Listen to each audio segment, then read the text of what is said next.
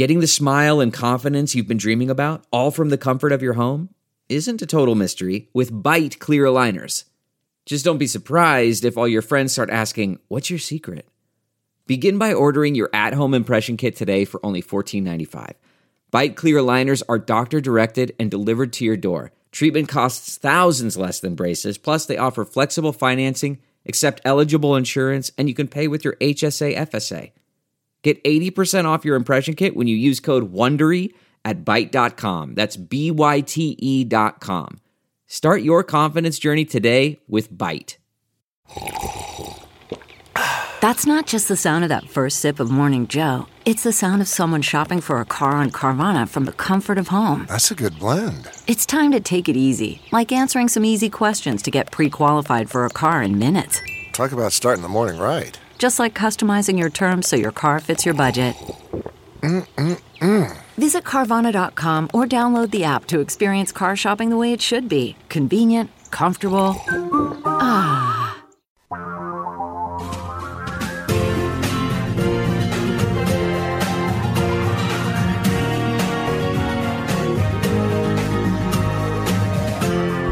This is the Thom Hartmann Program.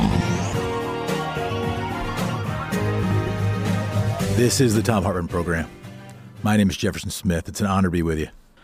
100 years ago, starting really almost 130 years ago. Some would say starting about 150 years ago with the wrapping up of the Civil War.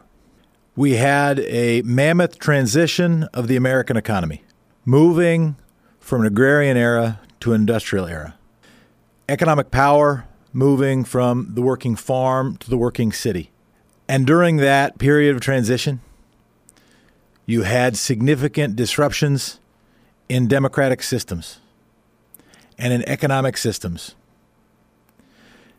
You had vast wealth conglomerated within trusts. Standard Oil, Andrew Carnegie selling Carnegie Steel to J.P. Morgan, making U.S. Steel.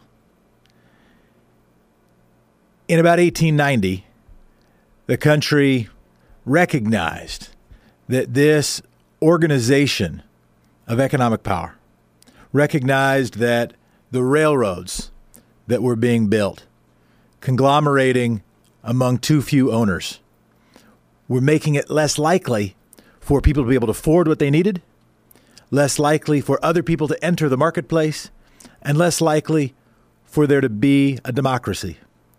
Justice Brandeis taught us that you can have vast disparities of wealth or you can have democracy, but you can't have both. Writers in Europe wrote about the means of production.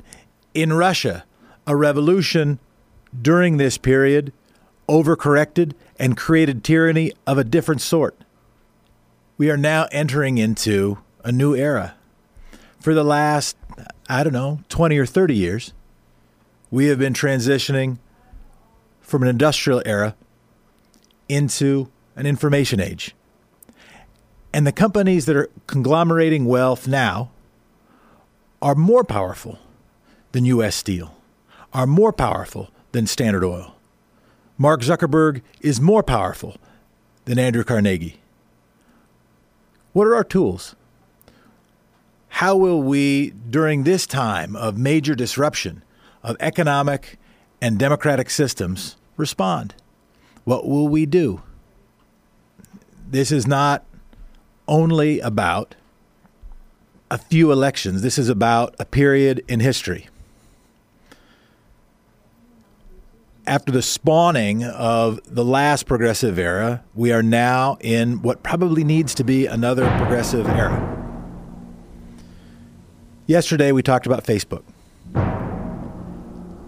Amazon today. The tax breaks that got them where they wanted to be. These companies not controlling the means of production, but the means of communication. What will this period of history yield? Nate has just begun some music. One of the things that needs to go, though, is that we need to continue to build the Thom Hartmann community.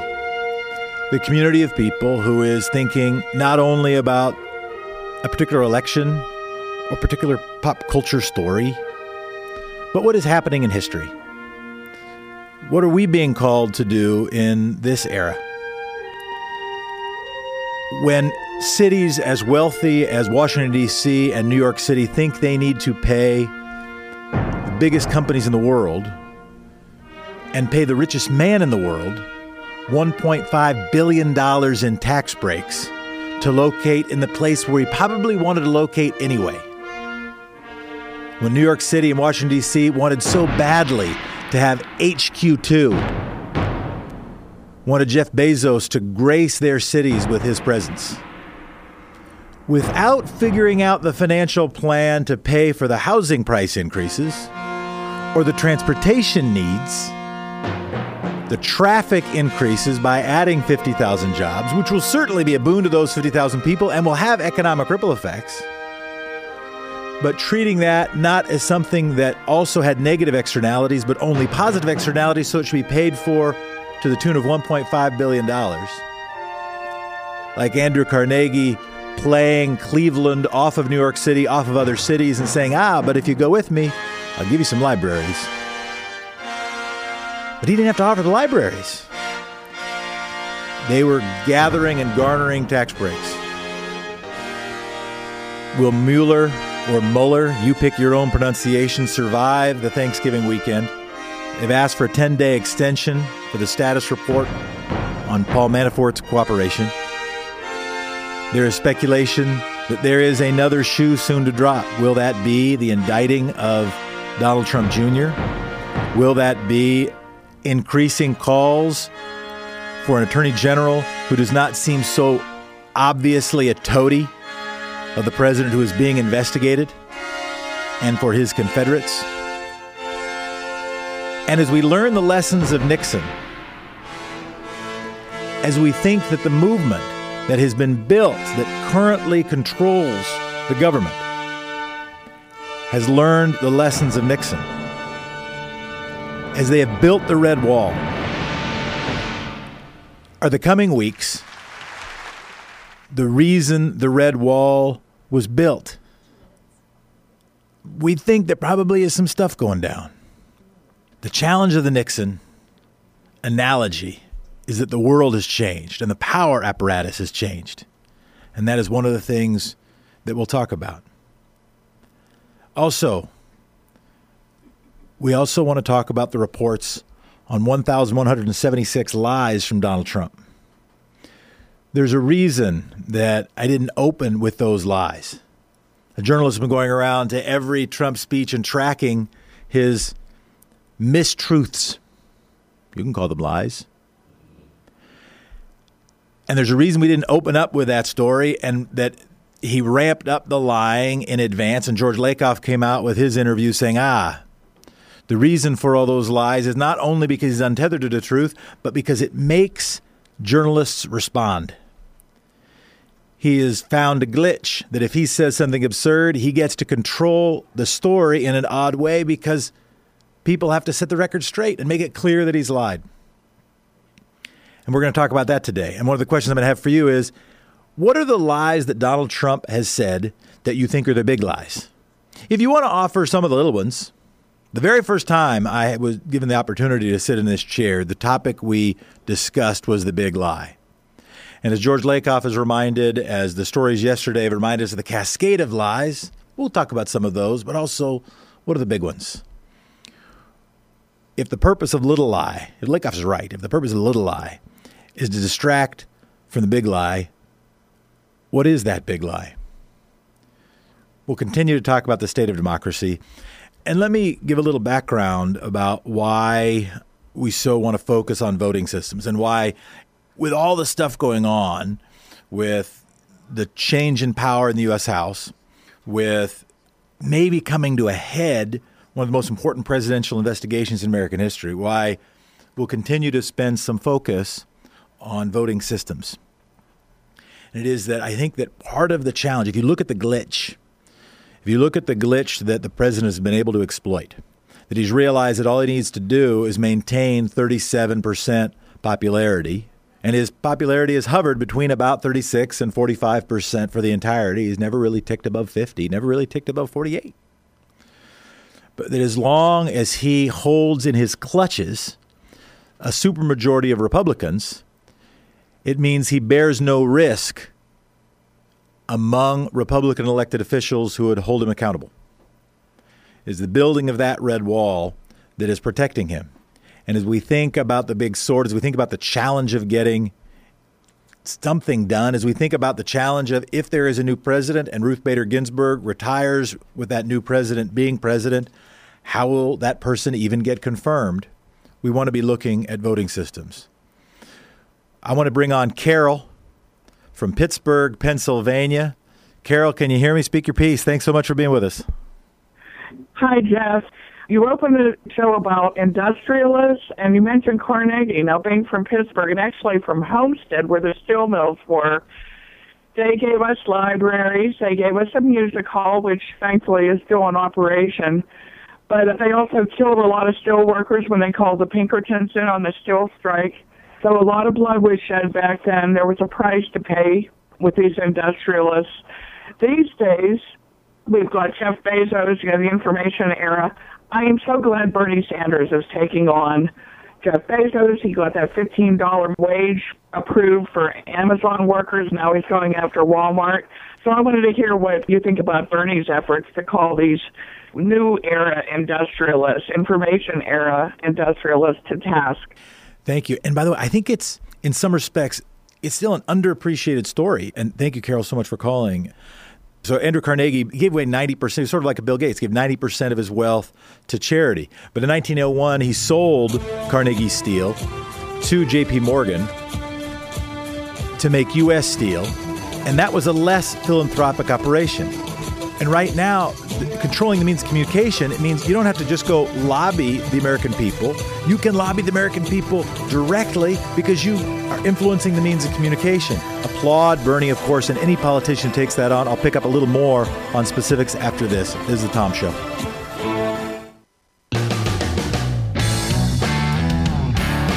Welcome to the Thom Hartmann Show. I'm Jefferson Smith.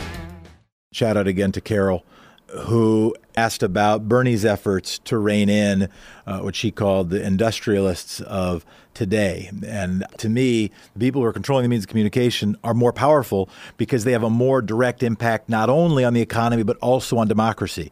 As we saw in the last election, Facebook has influence with voters.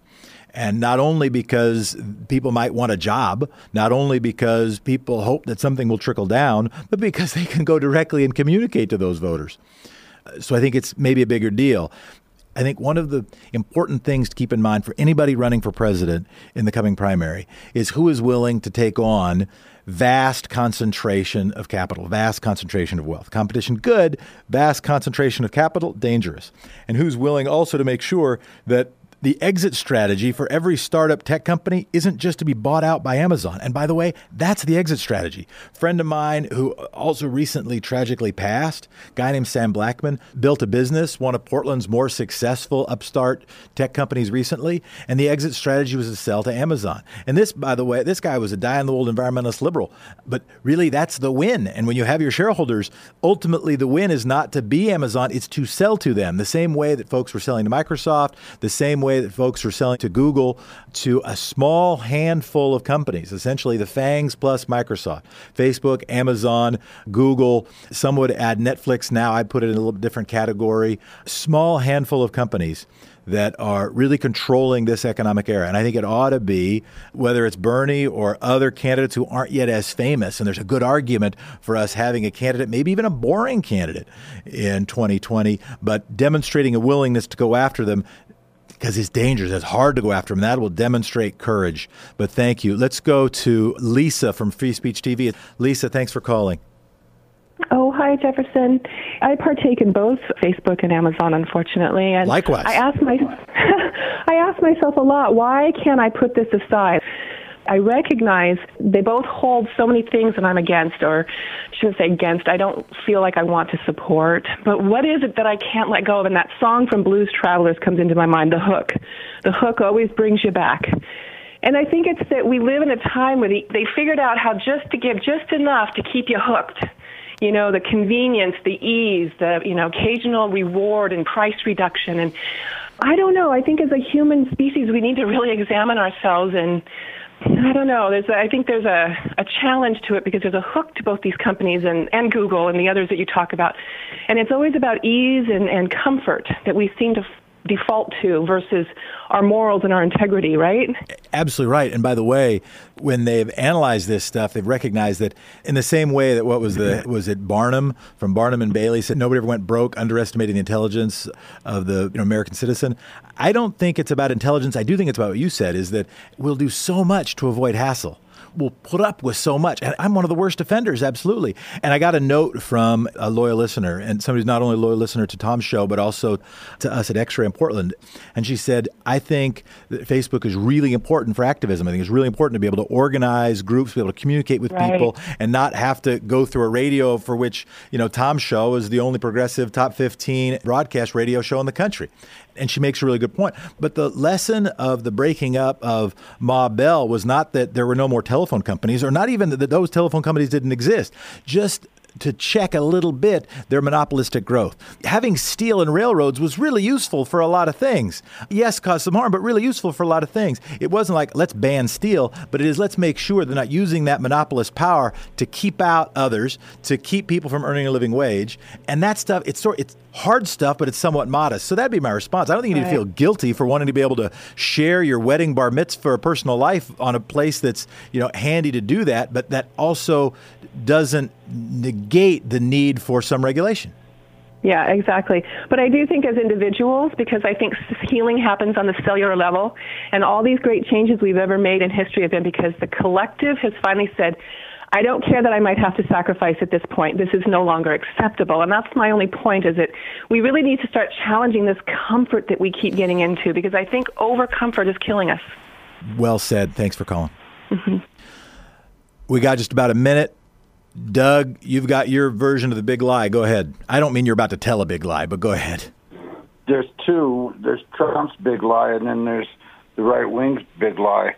I think Trump said that he committed treason, and that's what he fights for most. What do you think?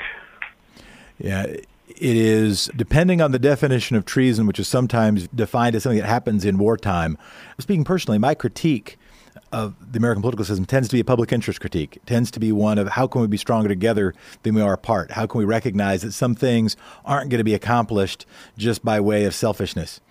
And I do think that the fundamental critique of Donald Trump shouldn't be one about merely personality, but it should be about an approach to the world that is sending the signal that selfishness, that focus on one's own benefit, willingness to corrupt the democratic system, the economic system for one's own power and wealth, that's the thing that all of us can have instincts to do that. And we shouldn't pretend that is the only darkness in the world, or that we don't have any in ourselves. I certainly do. But that we work together, we come together in communities like this one, to try to be a little bit better rather than a lot worse.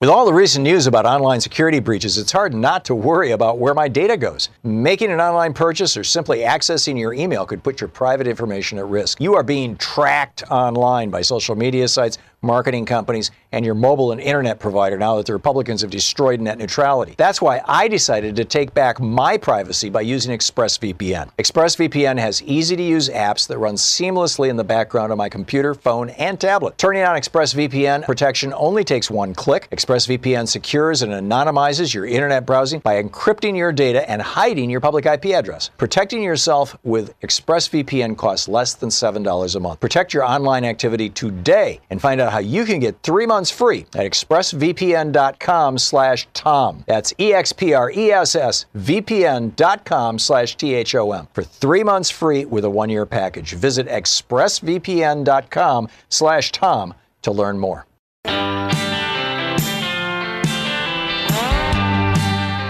The Thom Hartmann Show. I'm Jefferson Smith.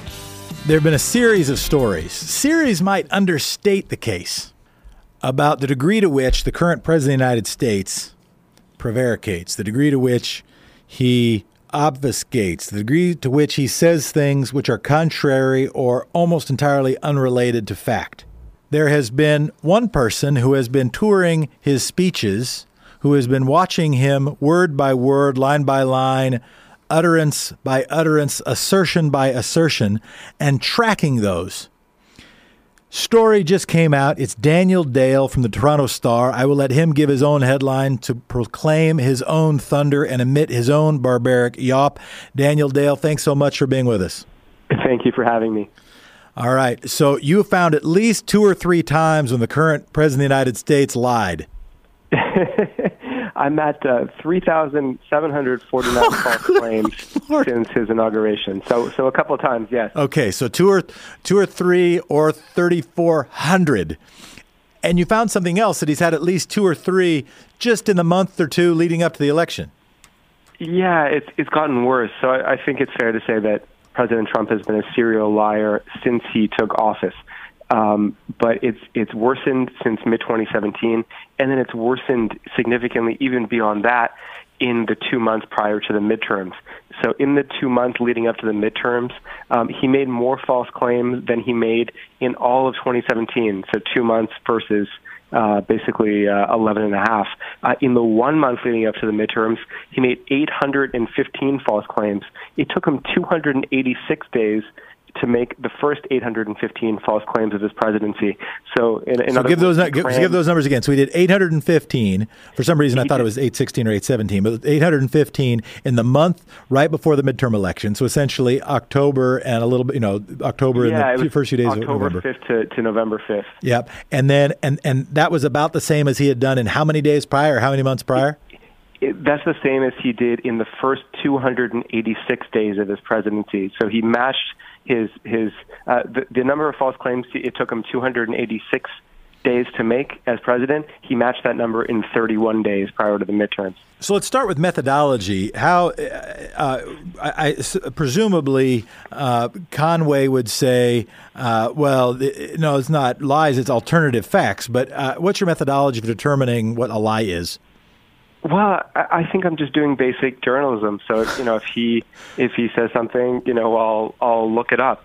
Is that number correct? Is there a basis for that story? What does the data actually say? And so I don't call all of them lies. Mm-hmm. I call it a list of false claims. I know this is a very political vocabulary debate. I think some are clearly lies, and I use that word frequently. Others, he may just be confused. He may be ignorant. We know that he is both of those things also. Mm-hmm. But I use lie when it's clear to me that he simply fabricated something. So when he tells the Wall Street Journal, as he did recently, I don't have any tariffs. What tariffs? Where are the tariffs? He knows he has tariffs, and so when he says he doesn't, that's a lie. How come more, you think? Is it just because, it's campaign time and therefore he's making more speeches, he's doing more rallies? Or is it more sort of the George Lakoff hypothesis of this is maybe an instinctive strategy, maybe not, three-dimensional chess, but an instinctive strategy to, because when it happens, not only do you say, it's a lie, somebody else has got to correct the lie, and all of a sudden he's guided the conversation and he gets to pick the topic, he gets to pick the fight. What do you chalk up the increase to? I think this was deliberate, and I'm confident in saying that because having watched basically all of his speeches and having read every transcript, most of his lying in the past has been when he has deviated from his prepared text. So not to defend, Trump's staffers, but they're not, for the most part, writing these lies into his speeches. This is him being Trump, going off script. In the lead up to the midterms, though, the lies were often in the script. They were in the text. So they were putting things in the speeches like, Democrats want to abolish the borders. Democrats have no plan to protect people with pre-existing conditions. And so these were big, obvious lies that he was reading from a teleprompter. So I think this was an orchestrated attempt to both change the subject and to convince people that untrue things were true on important midterm issues. Any of the lies that so you've been going around. How do you make sure you watch every speech? This has got to be how do you have time to talk to us right now? This seems like a busy enterprise. Well, he's calmed down this week, thankfully. During the lead up to the midterms, I did not watch every one, but I read every transcript. Yeah. So I can tell you, without complaining about it, the 4 or 5 days where I just caught up on all this fact checking, it was like Thursday through Tuesday, basically. were among the worst days of my professional life, just because there were so many. So it was very unpleasant. What is this doing to you intellectually? What is this doing to how your synapses fire to read his particular kind of stream of consciousness mistruth statements? I don't exactly know. Maybe ask me in a year. I feel the same as I did. I don't think it has changed me in some fundamental way, but I'm just sadly familiar with these patterns. So I know when lies are coming. I know when he's winding up to them, and I know a lot of very obscure pieces of information because I've been forced to fact check his very trivial and obscure lies. So it is 815 mistruths, you said, misstatements. What's the word that categorizes all of them? Some are lies. I say false claims. False claims, thanks. Okay. Word. Yeah. So the 815 false claims in a month. That takes some doing. Okay, that takes some doing. We don't know. You haven't done this with a previous president, right? No, I didn't, and I wish I had. I started covering Washington in 2015, so I wouldn't have been able to do it for the beginning of Obama. And frankly, no one thought of this with previous presidents because even though all of them were, untruthful at one time or another, we didn't see this avalanche from them that we're seeing from Trump. What is your? It seems that the media is flummoxed about how to deal with this, and I don't. And I have some empathy about that. I think I'm among those who is flummoxed by what to do about it. Because typically, and this goes also to not only the false claims he has made or the lies he has stated, but also to the nasty things he has said, where it used to be such a thing like that. I mean, if you're Joe Biden and you you get caught having plagiarized, you don't get to run for president anymore, right? Right. Like decades later, you get to be somebody's vice president, right? After you've gotten past that to some degree. But like one of those things is enough. I guess Trump has learned that as long as he says that the media is the enemy of the people, and as long as he has his own state-run media, as long as he has Fox News behind, and the legions of AM radio behind him, he doesn't have that risk, and he can offer a new one. It just distracts from the last one. Part of the challenge is the media goes out, repeats the lie, and then tries to correct the lie. That does two things. One, the lie makes it around the world further, and two, it picks the topic. What do you think we should be doing about it?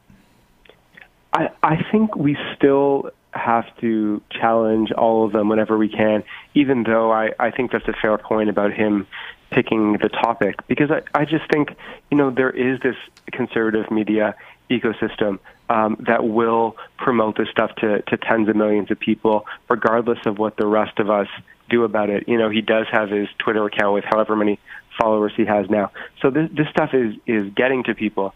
And so I think it is our job to challenge it every time. And I tried to make this point today in a piece in the Washington Post where I argued, it can make it seem pedantic or obsessive or trivial when we are repeatedly pointing out that the same thing is wrong.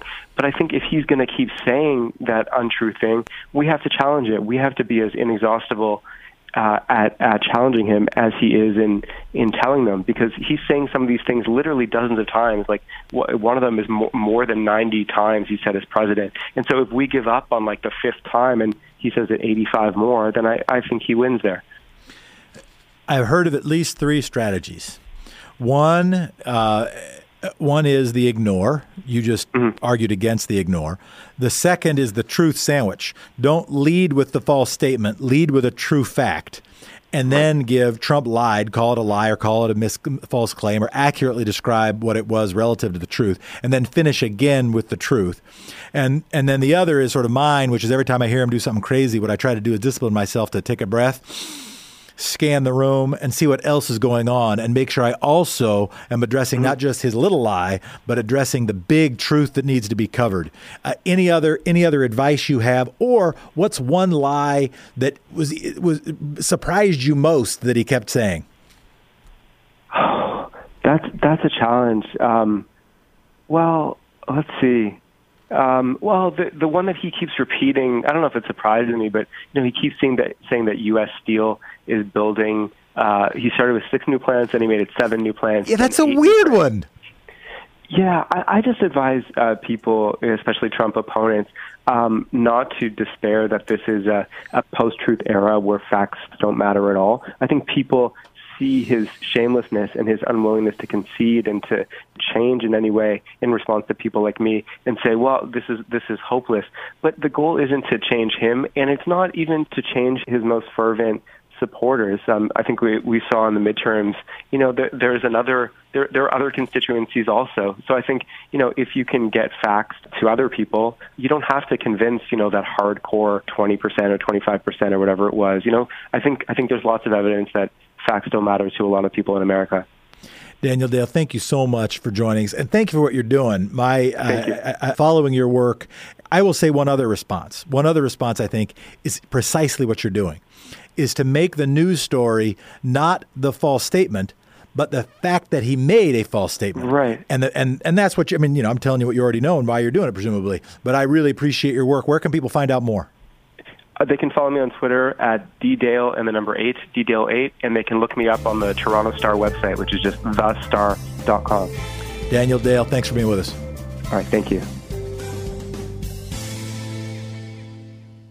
I've never endorsed a weight loss product, but that was before my brilliant wife Louise had such a great experience with Riduzone. So good that she shared it with my producer Sean. Sean, in your own words, talk about what you love most about Riduzone. I've been frustrated for years, struggling with yo-yo dieting. I was really excited when I saw the results Louise had with Riduzone. She looks amazing. I also like the fact that Riduzone is based on university research that found a molecule that eases appetite and cravings so you eat less. Plus, Riduzone is an FDA-accepted product designed to boost levels of that molecule along with your metabolism, so you stop craving the wrong foods and burn calories faster. I'm excited to get my appetite and cravings under control so I can lose weight before the holidays. Stay tuned. Amen. Thanks, Sean. Listen, when diet and exercise aren't enough and you want to lose the weight you've been struggling to lose, get non-prescription Riduzone. While supplies last, use the promo code TOM, T-H-O-M, and receive 30% off plus free shipping. Go to tryriduzone.com. That's try-R-I-D-U zone.com. Tryriduzone.com. You're listening to the Thom Hartmann Program. I'm Jefferson Smith sitting in. Tom will be back. But while the cat is away, the mice will play. Yesterday we talked about small donations. We talked to the executive director of Act Blue. They processed $1.6 billion in small donations, averaging about $40 a piece. That included, four figures, maybe even some five-figure donations. Today, we're talking about the biggest givers, the biggest contributors. And joining us from The Guardian, Natalie Jones, who did a story on the 20 biggest political donors this election, and want to talk to her about what we might learn from that. Natalie, thank you so much for joining us. Thanks for having me. Yeah, no, welcome. What most surprised you when you were doing this reporting? I think the most surprising thing is how many of these names I hadn't heard of before, and many of them I had heard of before, and you've probably heard of before. Some of these billionaires and millionaires are able to fly under the radar much more than I would have expected, and especially for people who have such big influence. So, yeah, that was very surprising. So Sheldon Miriam Adelson in the story was number one, 113 million, more than double the number two, and if you add, I think, everybody below the top seven up, they might match what the Adelsons did. There's been some coverage of that. Number two, Tom Steyer and Catherine Taylor. He's the guy who's been doing the impeach Trump ads. Some have thought he might run for president. But third on your list, Richard and Elizabeth Uihlein, if I'm pronouncing that correctly. I hadn't heard of them. What do we know about Richard and Elizabeth Uihlein, who donated $39 million? Yeah, so they were covered. The New York Times did a story about them recently and called them the most powerful conservative couple you've never heard of. And they have been very active in their home state of Wisconsin for a long time, but a little more low profile nationally. But they are very active locally and starting to extend that reach and giving to very conservative PACs and candidates. And they gave $6.7 million for the Club for Growth Action. Remind people the Club for Growth. Club for Growth Action is a super PAC that's dedicated to supporting anti-big government and pro-growth candidates. So that's pretty general. There may be some conservative candidates that don't fit into that category, but they're specifically looking for those people that are supporting business and are anti-big government. And I should also mention that some of these numbers are probably at least because of the way that political giving is in this country right now, all of these people have most likely given to other organizations and political action committees that aren't recorded and that we don't know about. So keep that in mind. And I want to get to that and talk about it. I want to talk a little about the names, but please don't hang up on us before we talk about that. Fourth on your list, Michael Bloomberg. People know that he's been working a lot, fighting gun violence. Donald Sussman at $22.8 million comes in at number 5. He's a hedge fund guy. James Simon. What do we know about, and that James Simon at number 6, George Soros at number 7. George Soros might be, the number one target of anti-Semitic critiques when it comes to this donor list, but comes in at number 7. What do we know about number 8, Stephen and Christine Schwartzman? So Blackstone. Stephen Schwartzman, is a hedge fund guy and has been around for a long time and supporting conservative causes for a long time. I mean, he is closely connected to the Trump administration. The biggest thing that's not on the list, I'll say some of the other names. Fred Eichener, never heard of Fred Eichener. The Kenneth Griffin gave $11 million. The CEO of Citadel, another hedge fund in Chicago. Bezos comes in at number 11 with $10.1 million. One of the Mellons, Timothy Mellon, a conservative who gave $10 million worth, about $1 billion. Gave mostly to the Conservative Congressional Leadership PAC, but gave a $2,700 donation to Alexandria Ocasio-Cortez. That puzzled you. Any speculation as to why? No, we looked into that and we couldn't find anything. We couldn't find any other reporting that anyone had done about that. So I have no idea. I mean, it seems like it couldn't have been error, even though it's a small donation for him. It must have been intentional, but no, we couldn't find anything about that. I did want to bring up Blackstone because as we've been dealing with housing crises in so many American cities, Blackstone as a hedge fund has been driving up housing prices in part because of pouring so much investment money into real estate. And Blackstone, one of the biggest players in home ownership in all of the country. I wanted to talk about a couple names that aren't on this list and get to the point that you raised, which is that this is at least. How did you go about finding this? Presumably just looking at federal contribution filings. Was there any other information you tried to access to get to these figures? Because in the era of Citizens United, there's a lot you can't know about, right? Right. So these numbers are from the Center for Responsive Politics, and they have a great website called opensecrets.org that collects these numbers and analyzes them. For this piece, we use those numbers, and we didn't get into trying to figure out what might be missing here. That is a huge undertaking that we just didn't have the resources for this particular piece. But all of these are likely underestimates, and also these may have changed a little bit. This was published a couple days before the midterm, so they may have gone up a little bit in those last couple days. Koch brothers don't make the list. Is that because they ran out of money or because they no longer care about changing the American political system? They definitely didn't run out of money, and I think they definitely still care. I think they are likely not on this list because they're just not giving under their own name, and they are finding ways to kind of lay low. They also are not enthusiastic about Trump. So while they are definitely still giving to conservative causes, they didn't give as much in the 2016 election as they planned on giving. They're not supporting Trump with as much publicity as they've supported other candidates in the past. Yeah, and one of the favorite books of a lot of listeners to this show is Nancy McLean's Democracy in Chains, and her case is that their effort, and this is written before Donald Trump, or research was done before Donald Trump, and before Brett Kavanaugh, before what happened with Merrick Garland, their effort has been the courts. They got the Supreme Court justice. They don't care as much about the House, and they've been building the apparatus outside the elected sphere. Natalie Jones, thank you so much for joining us. Thanks for your reporting. Thank you. All right. And that's part of the point that I wanted to make, that I think it's useful to start learning some of these names and start understanding kind of how the money is flowing. And there are givers to Democratic candidates and Republican candidates on this list, to be sure. Lots of both. It doesn't talk about the $6 billion through ActBlue, small donor contributions, or directly to candidate websites. Usually that's on the Democratic side through ActBlue. But it also doesn't talk about all of the secret money or all of the non-political contribution. You know who else is not on this? Rupert Murdoch's not on this. But you know what he did? they impact the conversation hugely. We'll continue to track it, and we'll continue to talk to you. Hugh, you win the prize for most patient. Thank you so much for being patient from Odessa, Texas. Speak your piece. No problem. I thank you for taking my call. I was wondering, Ruth Bader Ginsburg's health is a major thing. Yeah. If she keeps trying to hang on to 2024, but she's 85, if her health does not allow it, if she resigns in 2020, doesn't that go back to the Merrick Garland rule or Harry Reid rule or Mitch McConnell or whoever, that they have to wait until the election is over to appoint a Supreme Court justice? Does that not give the Democratic base one heck of a reason to turn out? I mean, some people say Trump wouldn't have been elected without Scalia dying. It's an enormously important point. I have too many responses. I'll try to limit my responses, and thank you, Hugh, for calling. Ruth Bader Ginsburg, first of all, live forever. You can have all of my ribs. You can have both of my kidneys. I think I speak for millions of Americans when I say that.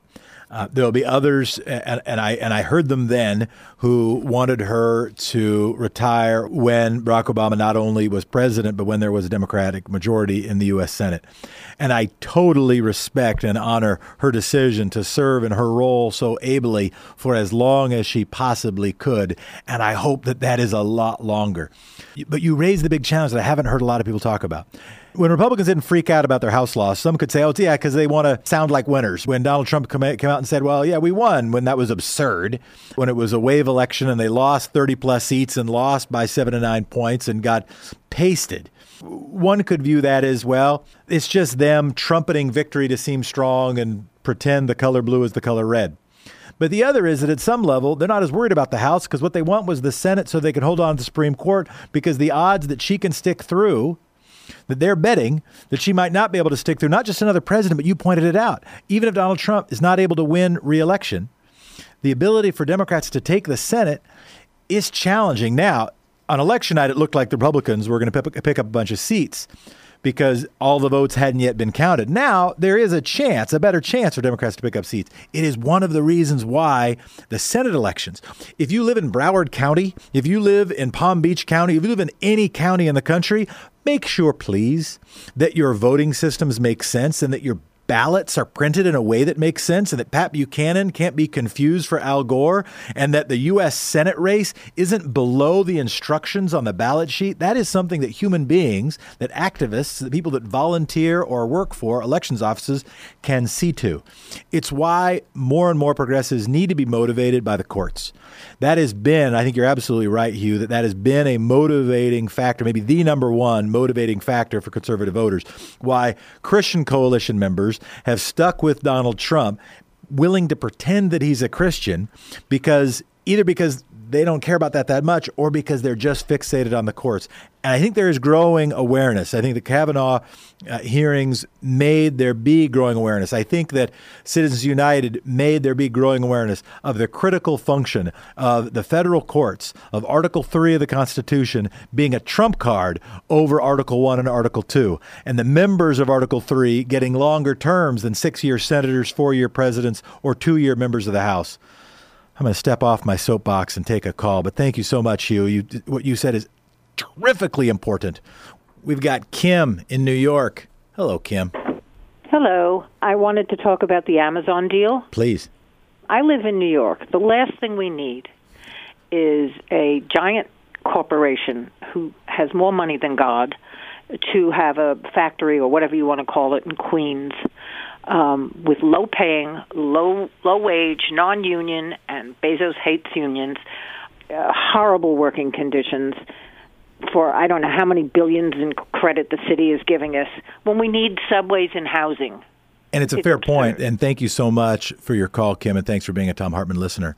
My understanding of the HQs is that they will include a lot of high-paying jobs. You are right that they are running an apparatus that includes a lot of not high-paying jobs as well.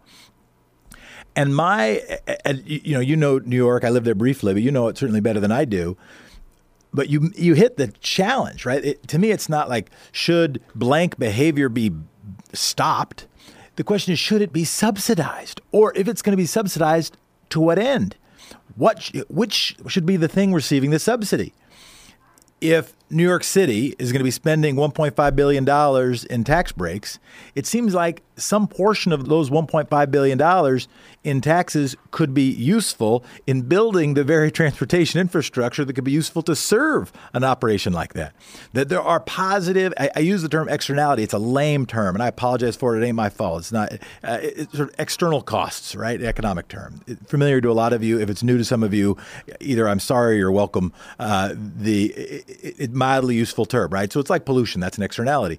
There are positive externalities to a new plant. There are positive externalities to a new headquarters. There are things that happen. There are benefits that don't just accrete to the consumer or to the producer or the employee or somebody that's in on that joke. There are people that also get to laugh at that joke. The challenge is there are also negative externalities. And if they're not pollution, they are things like, well, you need to pay for that somehow. And if they're high-paying jobs, then that's going to jack up housing prices, as we've seen in Seattle. And then Seattle was like, oh, geez, we're going to have to do something like have a significant head tax, have a significant tax going to housing. And they had to reverse field because Amazon came in hard and said, we're going to leave entirely if you don't. By then, they were addicted to it, and they couldn't easily gather the resource to address the housing shortage, the housing price increases that a big organization like Amazon had contributed to. Yes, because they're doing things that people want, and I totally get that. But we've also got to just be thinking about where the which direction the subsidy should be going. But thank you for your call. We're going to go on Free Speech TV. Thanks for being with us. To Johhny, the current holder of the Most Patient Listener Award. Go ahead, Johhny. I've been listening to these people for the past 2 days on Free Speech TV, on NPR, and other media, calling in their support for why Nancy Pelosi should be the representative among the representatives in January. They're citing really weak reasons, saying that she knows where all the skeletons are buried. Well, she doesn't have to be in a position of leadership to do that. She can be a regular senator and advise Mazie Hirono or Sheldon Whitehouse. Right, but she's not. Skeletons are buried as if they can't figure it out on their own. She's not a senator. She's in the House. But setting that aside, the arguments I've heard that have been the most powerful are that usually the job is supposed to be win seats for Democrats. I'm not saying that's the most important job of a progressive movement. That's just what a Democratic leader is supposed to do. And the other job is to pass progressive legislation, or at least big D Democratic priorities. And the argument I've heard that might end up being the winning argument for her is that, well, they just picked up 36 seats so far, and maybe counting, and she helped engineer the biggest piece of Democratic legislation in the last quarter century. Talk about the Affordable Care Act? Yeah, which my dad hates, and there's a... Can I get a word in here about that? Please. Okay, that doesn't wash with me for the simple reason that wrangling votes from Republicans to support a piece of legislation that was originated by Republicans, which mandates people purchase private retail for-profit insurance from bankers in New York. Yeah. That's not a winning argument for me. I'm sorry. She gets no credit for passing that for you. Absolutely none. Yeah. She's a nice lady, Noel, but she's been in that position too long. Let her just be a regular senator, a regular representative, sure. And let someone like Mazie Hirono or some other aggressive be in there who has the ability to be firm with Republicans, knows how to take no nonsense. And, like I said, she's a nice lady, but she's gotten too sclerotic, and she's really good at raising money for establishment Democrats. I hear your case. Finally, when you hear NPR and Fox and other mainstream media selling Nancy Pelosi so vigorously, it's time to look for somebody else. Thanks for your time. Appreciate it, Johhny. Thank you. And thanks for listening. Cliff from Canyon Country, California, I think. Go ahead. Good morning, Jeff. Howdy. I really appreciate you, brother. I appreciate your intellect. I appreciate your perspective and your attitude. That's really kind. I appreciate you. The planet needs more people like you, straight up. Thanks, man. Hey, oil, fossil fuels, it's a finite resource, right? Yeah. I don't remember the last time I heard anybody talk about peak oil. But listen, I'm in total agreement that we need to wean off fossil fuels. We need to utilize renewables to save our planet. My question is, how do we successfully transition to this future reality? Because as we speak, they're building thousands of miles of pipeline in addition to the existing thousands of miles of pipeline that are already in place. So it's going to take a huge transition to do this, to wean off of these. And another question is, like with airlines and passenger jets, is it reality that we're one day going to have a whole fleet of electric passenger jets? I mean, it'd be great if that could happen, but what's your thought on the reality of on fossil fuels to renewables? All right, I'll offer a few. Thank you, Cliff. So there's a few thoughts. One, it does mean we need to move to renewables, but having that as our first priority, in my own judgment, is insufficient because of backfire effects. We learned about this we saw this example with coal plants. When coal plants became more efficient, people used more coal. It was a little cheaper, it was a little cleaner, and all of a sudden it didn't end up having as big an effect as they had hoped it would have. So we have to be careful about backfire effects. I think the boldest thing that we could do from a policy perspective, I was going to bury the lead. This is one of the things about live radio is if you get caught into saying something that might be a little bolder than otherwise you might. But I think ultimately it is about internalizing costs. The only way to get there will be to make sure that the activities that I do, that recognizing that when I drove here today, that I, benefited the oil company and the whole supply chain that paid for that gas. I benefited the car company and the whole supply chain that built that car. I hopefully benefited the people that were on the other end of the trip. I benefited myself because I got to make that trip.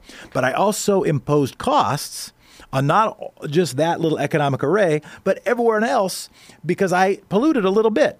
How do we make sure that I pay for that too?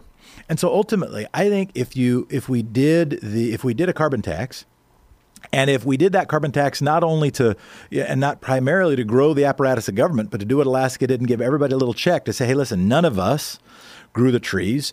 None of us grew the dinosaurs or killed them or turned them into oil. None of us made the air. We share it together. It is our obligation to take care of it together. And if I'm going to steal some of it, if I'm going to misuse some of it, or if I'm just going to use it as a lot of people do, but damage it, I had to pay for that. If we had a carbon tax, and who should I pay? Should I pay some mammoth apparatus? Well, maybe. Or maybe I should pay everybody else who's sharing it with me. That, to me, that single thing would probably do more to deal with the climate crisis than anything else. I think personal conduct matters. I think around the edges matters. But ultimately, I think we're going to need states to lead on this until finally we're ready at a federal level. I'm worried, though. I'm worried we're running out of time. I'm so glad you bring it up. I don't talk about climate enough. I don't think any of us do. I've been using the Muse EEG neurofeedback headband. I'm not sure that's exactly what they call it, but the website is choosemuse.com. It's a little headband you put on, just sets over your ears, sort of like a pair of glasses, only it goes across the forehead. And it actually reads your brain waves, your EEG, and feeds it back to you through a free app on your smartphone into your earphones, into your ears as the sounds of weather. And as your brain gets more agitated, the weather gets louder. And as your brain gets calmer and more peaceful and more meditative, the weather gets softer and the waves get softer. And you start hearing little birds when you're having really cool brainwave activity that's associated with the way that good meditators do it. It's a meditation instruction tool, and meditation is such an incredible thing. It helps concentration, focus, lowers blood pressure. I've been using this for about 4 or 5 months now. And I have noticed in my daily writing, because I've got a 10-book contract right now, and I'm writing so much every single day. I used to sit down to write and say, okay, I'm going to write for an hour. And half of that hour was spent with distractions. I'd think of this and think of that. And, oh, I need to check my email. Oh, I got to do that. And I would constantly distract myself and then eventually come back to it. Since I've started using the Muse, now when these distractions pop up, just like they do in my meditation, I've learned how to, just like in my meditation, say, oh, that's a distraction. I'll let go of that. I'll come back to that later. I'm going to get back to writing. And now, instead of getting 30 minutes worth of work done in an hour of sitting and writing, I'm getting 50 or 60 minutes of work done in an hour of sitting and writing. It's really extraordinary. You can learn all about it at choosemuse, M-U-S-E, choosemuse.com. And if you order using the code TOM, T-H-O-M, you get $30 off. So check it out. It's great. choosemuse.com. You are listening to the Thom Hartmann Program. I am Jefferson Smith, sitting in. Right now it is time for Talk Media News, talkmedianews.com. Thank you so much for being with us. Luke Vargas, I see your picture now. You're very handsome. Go ahead. Okay, North Korea, right? Haven't heard a lot about North Korea recently. Here's two headlines from the past day that are really interesting. Yesterday evening, we get word from the South Korean media reporting on some little propaganda releases from the North, suggesting North Korea has tested, quote, a newly developed ultra-modern tactical weapon, end quote. Pretty saucy, right? This is not a nuke. It's not a long-range intercontinental ballistic missile. It is likely an advanced piece of artillery, which is... like a rail gun? My guess is that North Korea thinks... Well, okay, the other headline, and then I'll present I think my thesis is.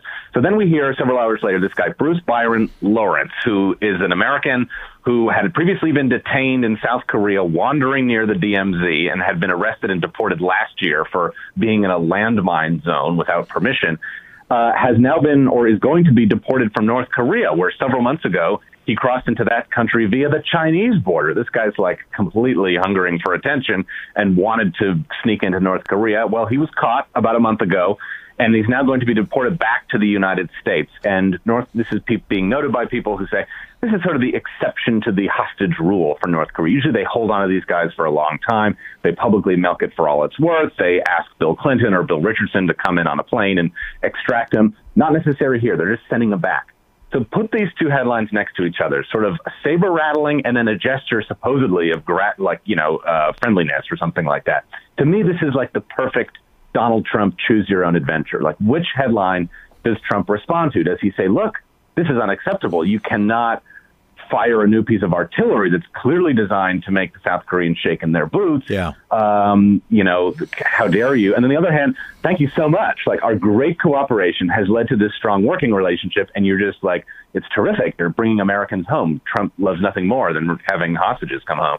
And so it's a fascinating gamble to me. And my guess is that they just see themselves as having the upper hand here, right? That if the U.S. complains about this latest military test, that North Korea will shoot back, hey, you've not only asked us to stop ballistic missile testing, you've not only told us to stop the nuclear tests, but now this is a conventional part of our armaments. You need to give us more in return. And that takes us to the negotiations where we've now learned the U.S. is not going to demand North Korea hand over a full accounting of all of their nuclear and ballistic missile possessions. So, I don't know, I think they've got the leverage here. I think it also serves the missile test or this artillery test serves to kind of insult the South Koreans, too, right, who have really gone out on a limb to be accommodating. And I actually admire President Moon of South Korea quite a lot for truly believing that sort of that all of the above peace agenda is possible, right? That you just pursue goodwill in as many fronts as possible, and that in and of itself lowers tensions and is a good thing, even if it means, you have to take a hit here or there on something that may have previously been of national interest. But this, to me, is tough. I mean, it really shows that this is a specific kind of military threat to South Korea at a time when South Korea is trying to do a lot. So let's see what the reaction is here. But to me, I'm very curious how President Trump will respond, because I think the North Koreans have given Trump a kind of diametrically opposed choices here about how to respond, and his answer will probably tell them a lot. Well, I have a couple of thoughts. One, I think about the Cuban Missile Crisis and the Kennedy administration acting as if they had only received one of the two letters. The other thing that comes to mind, though, and wanted to ask you, Luke Vargas, Talk Media News, talkmedianews.com, if that is your real name, what are the schools of thought? What are the schools of recommendation for the response? I mean, the challenge, of course, is that Kim Jong-un has learned that if he does something naughty or something cataclysmically dangerous, if he builds nukes, people come to the table to say, what do we have to do so you don't do that anymore? And do they only bring stick or do they also bring carrot? And now he says, okay, well, we're abiding by the letter. We're just going to have a big rail gun or whatever the heck it is. That's not part of our agreement. And he does something naughty or cataclysmically dangerous again and then gets maybe stick or maybe carrot. What are the schools of thought around the various carrots or sticks? Well, I'm hesitant to provide a sort of a recommendation because I have solve the problem, please, for us, Luke. Please. Well, I almost want to sort of say what I think is easier to predict, which is sort of how North Korea is going to try and play this, which is to say that I would imagine that with the U.S. now making it pretty clear that we want to continue the diplomacy more than they do, i.e. we're dropping this demand that they turn over an accounting of what they hold. That if I were North Korea, I would actually continue down this militaristic route a little bit, which is to say, if you're not going to get condemned by Trump for these tests and this increased belligerence, I would do more, because this is a government in North Korea that really feeds off of that militaristic culture. And I know they've tried to do a pivot towards sort of becoming the friend of the world, but frankly, the propaganda in that country lives off of the militarism. And if Trump doesn't condemn them for this, I think they'll go further in that direction. Luke Vargas, Talk Media News, thanks so much for being with us, man. Good to hear from you. Thank you. Talk to you soon. I want to say thank you to everybody for calling, everybody who participated in this show as we listened to Beethoven's Ninth. It's a good song, man. It's a good song. What I want to focus on is gratitude. Not the thanksgiving of merely white genocide or of colonialism, but gratitude itself for activism, for our privileges that we are granted, gratitude for those we love, gratitude to Sean, Shira, and Nate for running this show, gratitude to Tom for there being a show, to John, to Rita, to Lee, to Morris, to Jeff at X-Ray, not me, to Bill at Sirius. He's not at Sirius, but he's in Clifton, New Jersey. For Tina from Modesto and her nudge that the post office be more empowered in the digital age. To Jacob for reminding us that we have to communicate not only in facts, not only in policy, and not only for power, but in story. And thank you to all of you, the Coalition of Benevolently Irrational. The good people doing good things for no good reason. Climate change ain't going to fix itself. A new education system is not going to fix itself. Homelessness is not going to fix itself. It's going to happen because of you. The good people doing good things for no good reason, and you are priceless. Definition of priceless, worth a lot, not for sale. Tom will be back. Thank you so much for being so nice to me. Love you. Take care. You've been listening to Thom Hartmann. For audio and video archives, visit thomhartmann.com.